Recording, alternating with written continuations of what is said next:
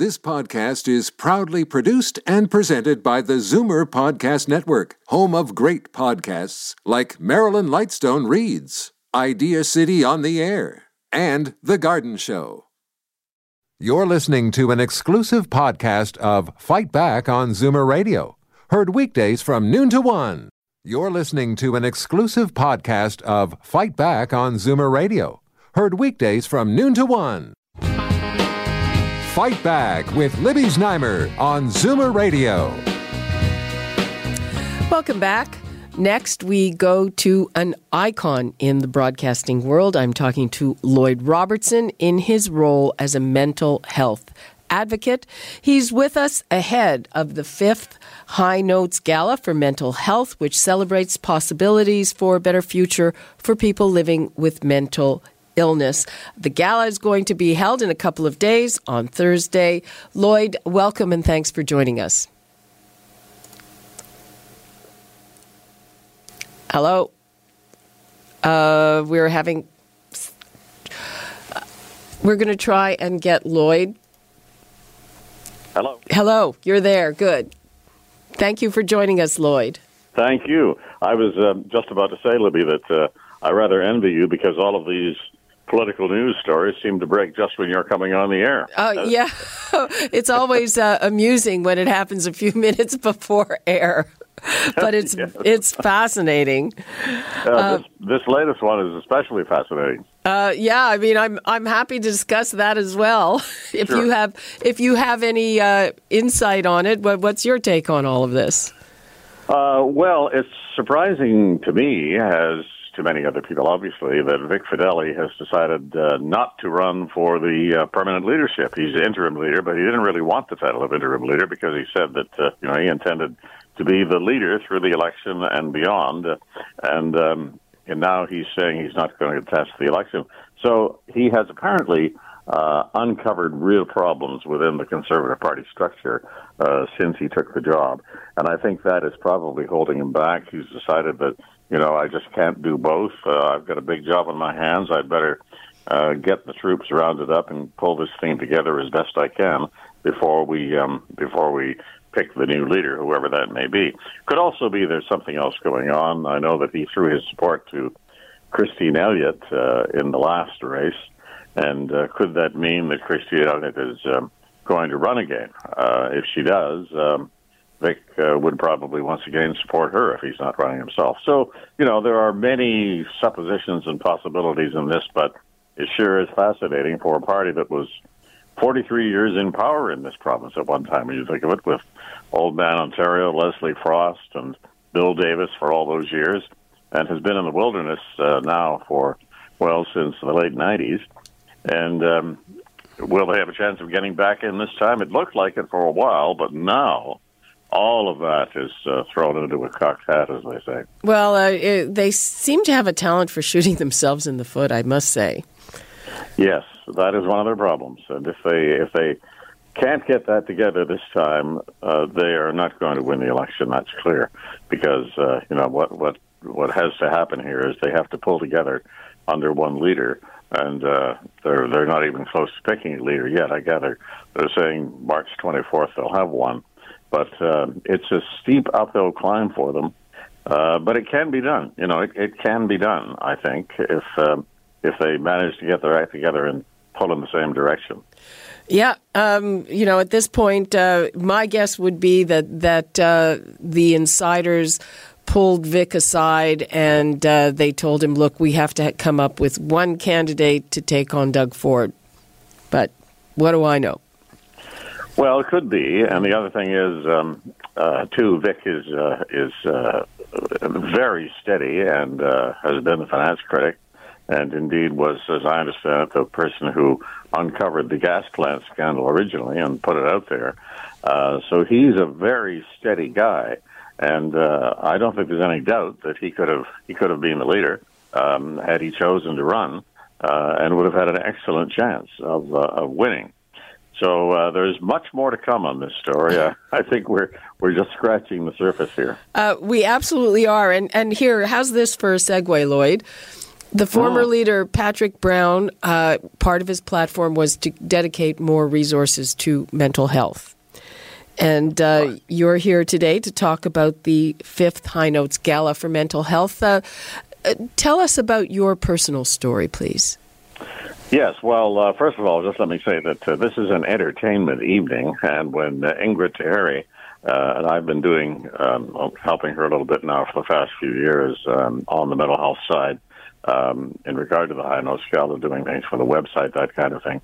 When she asked me about this one, I said, well, I don't sing, I don't dance, so I don't know what I would do.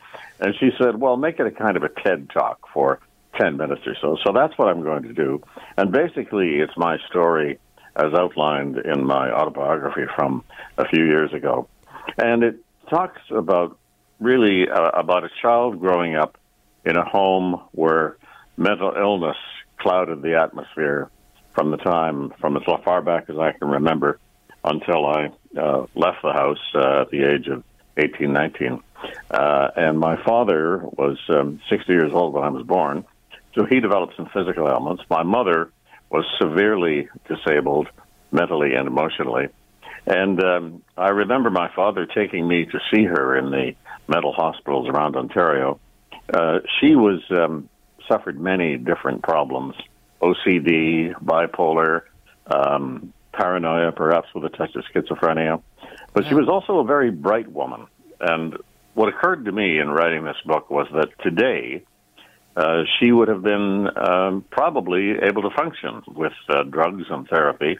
But in those days, you couldn't talk about it. I mean, I couldn't bring other friends to the house. I could go to their houses. And because there was a suspicion that maybe there was something wrong with my mother, their parents would never ask about her because it was going to be too embarrassing if I were to say, well, my mother has a mental problem. Because it did reflect on the other members of the family.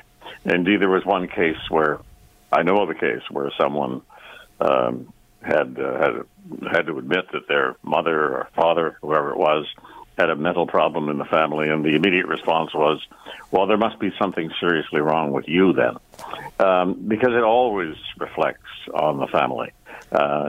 It's very, very different now, but we're talking here the bad old days, 50s, early 60s, and my mother eventually had a prefrontal lobotomy, which kind of made her into a zombie, a ghost-like figure, as she was for the rest of my life, not able to show emotions on one side or the other. Indeed, when I was at my father's funeral, she turned to me and said, why are you crying, Lloyd? She couldn't connect why I would be so sad at the death of my father, who was my only real connector all of those years.